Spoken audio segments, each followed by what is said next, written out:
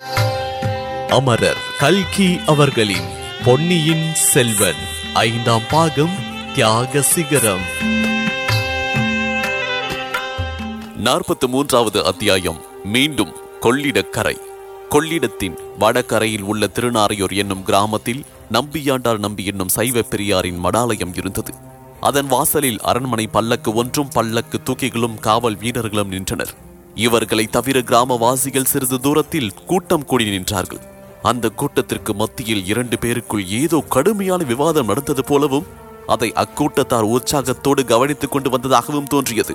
ஜனக்கூட்டத்தை சற்று விலக்கிக் கொண்டு உள்ளே எட்டி பார்த்தோமானால் நமக்கு முன்னே பழக்கமான இருவர்தான் அங்கே நின்று சண்டையிட்டுக் கொண்டிருந்தார்கள் என்பது தெரிய வரும். அவர்களில் ஒருவன் திருமலை என்ற ஆழ்வார்க்கடியான் நம்பி, மற்றொருவர் நம் கதையின் துவக்கத்தில் அவனோடு படையில் விவாதம் கொடுத்த வீரசைவர். நம்பியாண்டார் நம்பியின் சைவ மடாலயத்தில் பிரதான காரியக்காரர். நம்பியாண்டாரை பார்ப்பதற்காக வந்திருந்த பெரிய பிராட்டி செம்பியன் மாதேவி அந்த மகானோடு ஏதோ தனிமையில் பேச விரும்புகின்றார் என்பதை அறிந்து கொண்டதும் வீர சைவ பெரியார் வெளியேறி வந்தார். ஆழ்வார்க்கடியானை பார்த்ததும் அவருக்கு இயற்கையாகவே ஆத்திரம் பொங்கி வந்தது. முன்னொரு தடவை அந்த வீர வைஷ்ணவ சிகாமணியிடம் விவாதத்தில் தோல்வியடைந்து விட்டோம் என்கின்ற எண்ணம் அந்த ஆத்திரத்தை மூட்டியது. அடே, நாமத்தை போட்டு ஊரை ஏமாற்றும் வேஷதாரி வைஷ்ணவனே, இங்கே எங்கு வந்தாய்? எங்கேயாவது பொங்கல் புளியோதரை கிடைக்கும் இடம் பார்த்து கொண்டு போவதுதானே என்றார். பொங்கல் புளியோதரை வேண்டி மட்டும் சாப்பிட்டு விட்டுத்தான் வருகின்றேன். இங்கேயுள்ள சைவ மடத்தில் நீங்கள் எல்லோரும் சாம்பலை தின்று உடம்பு வீங்கி போய்கிட்டிருக்கின்றீர்கள் என்று அறிந்து வந்தேன். பாவம், நீங்கள் என்ன செய்வீர்கள்? உங்கள் சிவபெருமான் சாப்பிட அன்னம் கிடைக்காத காரணத்தினாலே தான் விஷத்தை உண்டார். அப்போது மட்டும் எங்கள் நாராயணமூர்த்தியின் சகோதரி பார்வதி கழுத்தை பிடிக்காமல் இருந்திருந்தால் உங்கள் சிவனுடைய கதி யாதாயிருக்கும் என்றான் ஆழ்வார்க்கடியான். அடே வீர வைஷ்ணவனே, நிறுத்து உன் கதையை. உயர உயர பறக்காதே. உங்கள் பெருமான் உயர உயர பறந்தும் எங்கள் சிவபெருமானுடைய முடியை காண முடியாமல் திரும்பி வந்தார் இல்லையா? அது என்ன ஐயா கதை? எங்கள் மகாவிஷ்ணு வாமன அவதாரம் எடுத்து வந்து பூமியை ஒரு அடியினாலும் வானத்தை இன்னொரு அடியினாலும் அளந்த போது உங்கள் சிவனுடைய முடிய அந்த அடிக்கு கீழே தான் இருந்திருக்க வேண்டும் என்றான் ஆழ்வார்க்கடியான். உங்கள் மகாவிஷ்ணு 10 தடவை பூலோகத்தில் பிறந்ததிலிருந்து அவருடைய வண்டவாளம் வெளியாகவில்லையா? அதிலும் எப்படிப்பட்ட பிறவிகள், மீனாகவும் ஆமையாகவும் பிறந்தாரே என்றார் வீரசைவர். உமக்கு தெரிந்தது அவ்வளவுதான். பகவான் மீனாக பிறந்தது எதற்காக?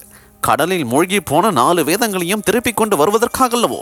ஆகையினாலே தான் எங்கள் ஆழ்வாரும் ஆனாத செல்வத்து அறம்பரையர்கள் தரசோழ வானாலும் செல்வமும் மன்னரசும் யான் வேண்டி தேனார் பூஞ்சோலை திருவேங்கடச் சுனையில் மீனாய் பெருக்கும் தவமுடையே நாவேனே என்று பாடியிருக்கின்றார். அப்படி உங்கள் ஆழ்வார்கள் 12 பேர் தான், எங்கள் நாயன்மார்கள் 63 பேர். அதை ஞாபகம் வைத்துக்கொள். ஓஹோ, இப்படி வேறு ஒரு பெருமையா? பஞ்ச பாண்டவர்கள் 5 பேர் தான், துரியோதனர் 100 பேர் என்று பெருமை அடித்துக் கொள்வீர் போலிருக்கின்றதே. அதிக பிரசங்கி, எங்கள் நாயன்மார்களை துரியோதனன் கூட்டத்தோடு ஒப்பிடுகின்றாயா? உங்கள் ஆழ்வார்களிலே தான் பேயாழ்வார், பூதத்தாழ்வார் எல்லோரும் உண்டு. உங்கள் சிவபெருமானுடைய கணங்களே பூதகணங்கள் தானே, அதை மறந்து விட்டீராங்கானும். இப்படி வீர வைஷ்ணவரும் வீர சைவரும் வாதப்போர் நடத்தி கொண்டிருந்த போது இரு தரப்பிலும் சிரத்தையுள்ளவர்கள் இடையிடையே ஆரவாரித்து உற்சாகப்படுத்திக் கொண்டிருக்கின்றார்கள். இந்த சமயத்தில் மடாலயத்துக்குள்ளிருந்து சிவஞான கண்டராதித்தரின் திருத்தேவியான செம்பியன் மாதேவியும் அவரை வழி அனுப்புவதற்காக நம்பியாண்டார் நம்பியும் வெளிவருவதைக் கண்டு அக்கூட்டத்தில் நிசப்தம் நிலவியது. மழவரையின் மகளார் நம்பியாண்டாரிடம் விடை பெற்றுக் கொண்டு வந்து ஆழ்வார்க்கடியானை பார்த்து, திருமலை, இங்கே கூட உன் சண்டையை ஆரம்பித்து விட்டாயா என்றார். இல்லை தேவி, நாங்கள் மார்போர் நடத்தவில்லை, சொற்போர் தான் நடத்தினோம். இந்த வீர சைவ சிகாமணி தான் முதலிலே போரை ஆரம்பித்தார். எங்கள் சொற்போர் இங்கே கூடியிருப்பவர்களுக்கெல்லாம் மிக்க உற்சாகத்தை அளித்தது. அதனாலே தான் மடாலயத்துக்குள்ளே பிரவேசியாமல் இருந்தார்கள் என்றான் திருமலை. அப்படி தெய்வங்களுக்குள்ளே உயர்வு தாழ்வு சொல்லி வேடிக்கையாக கூட விவாதம் செய்யக்கூடாது. அதனால் ஜனங்களின் உள்ளம் குழப்பத்துக்கு ஆளாகும். என் மாமனாராகிய பராந்தக தேவர் தில்லை சிற்றம்பலத்திற்கு பொற்கூரை வைத்தார். அம்மாதிரியே வீரநாராயணபுரத்தில் உள்ள அனந்தீஸ்வரர் கோயிலுக்கும் திருப்பணி செய்து மானியம் அளித்தார். அவர் காட்டிய வழியிலே நாம் அனைவரும் நடக்க வேண்டும் என்று கூறினார் செம்பியன் மாதேவி. பின்னர் தேவியார் சிவிகையில் ஏறிக்கொள்ளவும் சிவிகை மேற்கு நோக்கி சென்றது. காவற்காரர்கள் முன்னும் பின்னும் தொடர்ந்தார்கள். ஆழ்வார்க்கடியான் செம்பியன் மாதேவியின் சிவிகைக்கு சமீபமாக நடந்து சென்றார்.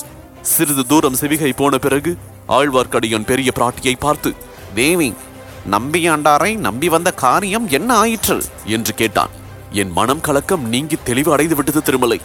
மதுராந்தகன் சிங்காதனம் ஏறுவதை வேறு வழியில் தடுக்க முடியாவிட்டால் உலகம் அறிய உண்மையை சொல்லிவிடுவதே முறை என்று நம்பியாண்டார் சொல்லிவிட்டார். நானும் அதை மனப்பூர்வமாக ஒப்புக்கொண்டு உறுதியடைந்து விட்டேன் என்றார் செம்பியன் மாதேவி. நம்பியாண்டார் அவ்விதம் கூறுவார் என்றுதான் முதன் மந்திரியும் எதிர்பார்த்தார். ஆயினும் தாங்கள் இந்த பிரயாணம் வந்தது மிக நல்லதாய் போயிற்று. தாயே, தாங்கள் இந்த விஷயமாக உடனே முடிவு செய்வதற்கு இன்னும் அதிகமான அவசியம் நேர்ந்திருக்கின்றது. கடம்பூரிலிருந்து மிக பயங்கரமான செய்தி வந்திருக்கின்றது. அது இன்னும் இந்த ஊரில் உள்ளவர்களுக்கு தெரியாது. தெரிந்தால் இங்கு ஒருவரும் இருந்திருக்க மாட்டார்கள். எல்லோரும் இளவரசரின் இறுதி ஊர்வலத்தை பார்ப்பதற்காக போயிருப்பார்கள் என்றான் ஆழ்வார்க்கடியான். திருமலை, இது என்ன சொல்லுகின்றார்? என்ன பயங்கரமான வார்த்தை! எந்த இளவரசர்? என்ன இறுதி ஊர்வலம் என்று தேவி கேட்டார். மன்னிக்க வேண்டும் தாயே, சோழ குலத்தில் இதுவரை இம்மாதிரி துர்சம்பவம் நடந்ததில்லை. கடம்பூர் அரண்மனையில் ஆதித்த கரிகாலர் காலமானார். துர்மரணம் என்று சொல்கின்றார்கள். யாரால் நேர்ந்தது, எப்படி நேர்ந்தது என்று மட்டும் தெரியவில்லை. பலர் பலவாறு சொல்லுகின்றார்கள். ஆதித்த கரிகாலர் அகால மரணம் அடைந்த பிறகு கடம்பூர் அரண்மனை முழுவதும் தீப்பொட்டி எரிந்து விட்டுதான். இளவரசரின் சடலத்தை தஞ்சைக்கு ஊர்வலமாக எடுத்து வருகின்றார்களாம். திருக்கோவலூர் மலையமான் கடம்பூர் சம்புவரையரும் அவருடைய குடும்பத்தையும் சிறைப்படுத்தி அழைத்து வருகின்றாராம். ஊர்வலத்தில் 1,00,000 ஜனங்களுக்கு மேல் முன்னும் பின்னும் வருகின்றார்களாம். அவர்கள் கொள்ளினக்கரைக்கு வருவதற்குள் நாம் அந்த நதியை கடந்துவிட வேண்டும். திருமலை, நீ சொல்லுவது உண்மையிலே பயங்கரமான செய்திதான். வானத்தில் தூமையது தோன்றியதன் காரணமாக ஜனங்கள் எதிர்பார்த்த விபரீதம் நேர்ந்துவிட்டது.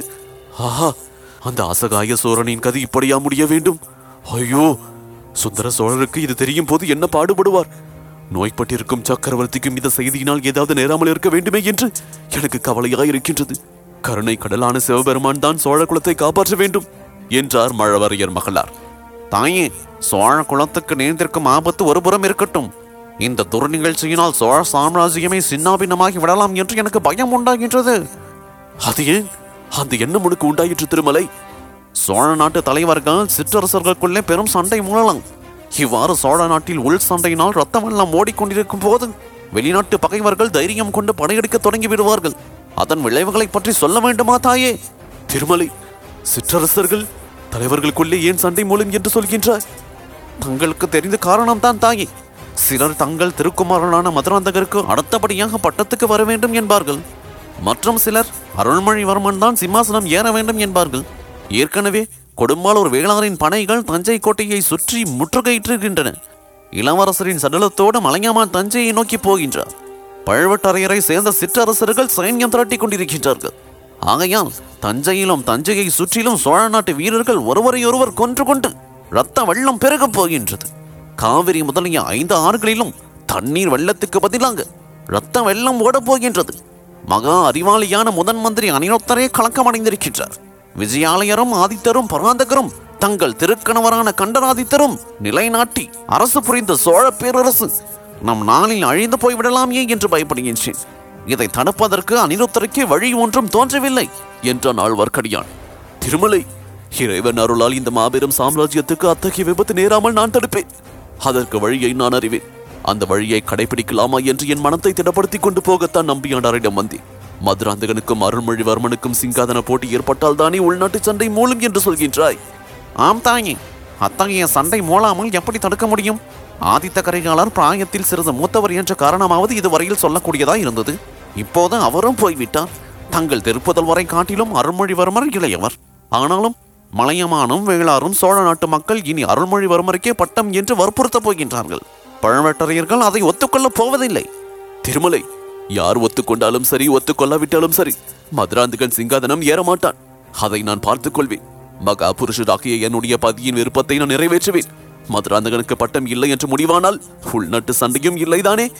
ஆமண்ணையே, சோழ சாம்ராஜ்யம் சர்வநாசம் அடையாமல் இச்சமயம் தாங்கள் காப்பாற்றினால்தான் உண்டு. வேறு வழி கிடையாது என்றான் ஆழ்வார்க்கடியான். என்னால் ஆவது ஒன்றும் இல்லை.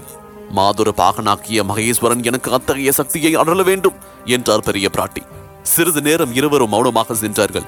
கொள்ளிடத்தின் ஓடைத்துறை சற்று தூரத்தில் தெரிந்தது. திருமலை, சற்று முன் ஒரு பயங்கரமான செய்தியை கூறினார். ஆதித்த கரிகாலன் உயிர் இழந்தான் என்றாய். 3 உலகையும் ஆள வேண்டிய அந்த வீராதி வீரன் இறந்ததே விபரீதமான செய்திதான். இளவரசன் துர்மரணம் அடைந்ததாக கூறினாயே, அது எப்படி? தன் உயிரை தானே போக்கிக் கொண்டானா, அல்லது யாராவது அவனை கொன்றுவிட்டதாக சொல்கின்றார்களா என்று பெரிய பிராட்டி வினவினார்.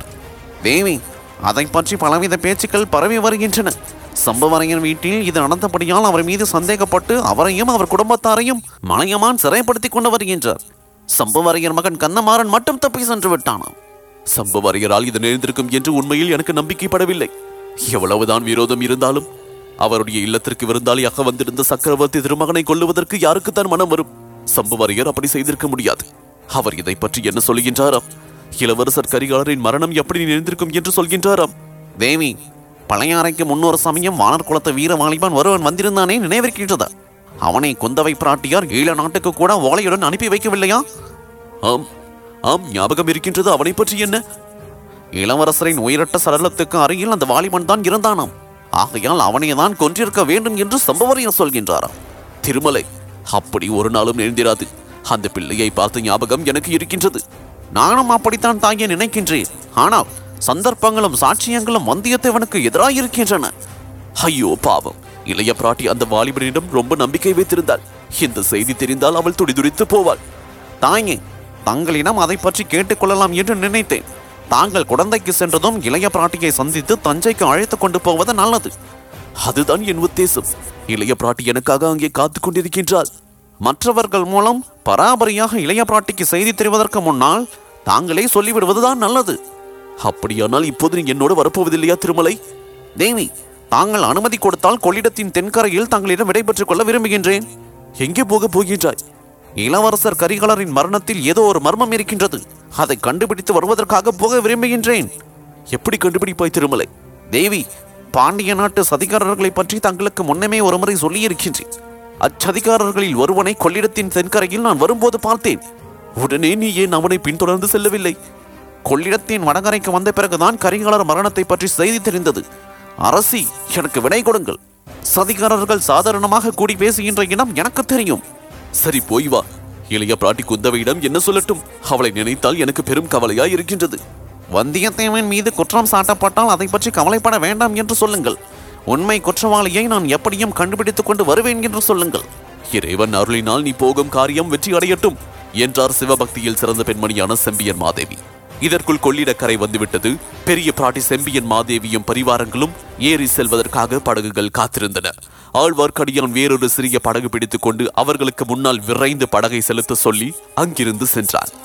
இதன் தொடர்ச்சியை அத்தியாயம் 44 மலை குகையில் இதில் தொடர்ந்து கேட்கலாம். இதுவரை பொன்னியின் செல்வன் பாட்காஸ்ட் கேட்டீங்க. இன்ஸ்டாகிராமில் என்ன ஃபைண்ட் செய்ய murugan.dj மற்றும் ஃபேஸ்புக்கில் ஃபைண்ட் செய்ய இந்த சவுத் ரேடியோ செயலியின் இடது பக்க மேல்மூலையில் உள்ள ஷேர் பட்டனை கிளிக் செய்யுங்க. மீண்டும் மற்றொரு பாட்காஸ்டில் சந்திப்போம். நன்றி, வணக்கம்.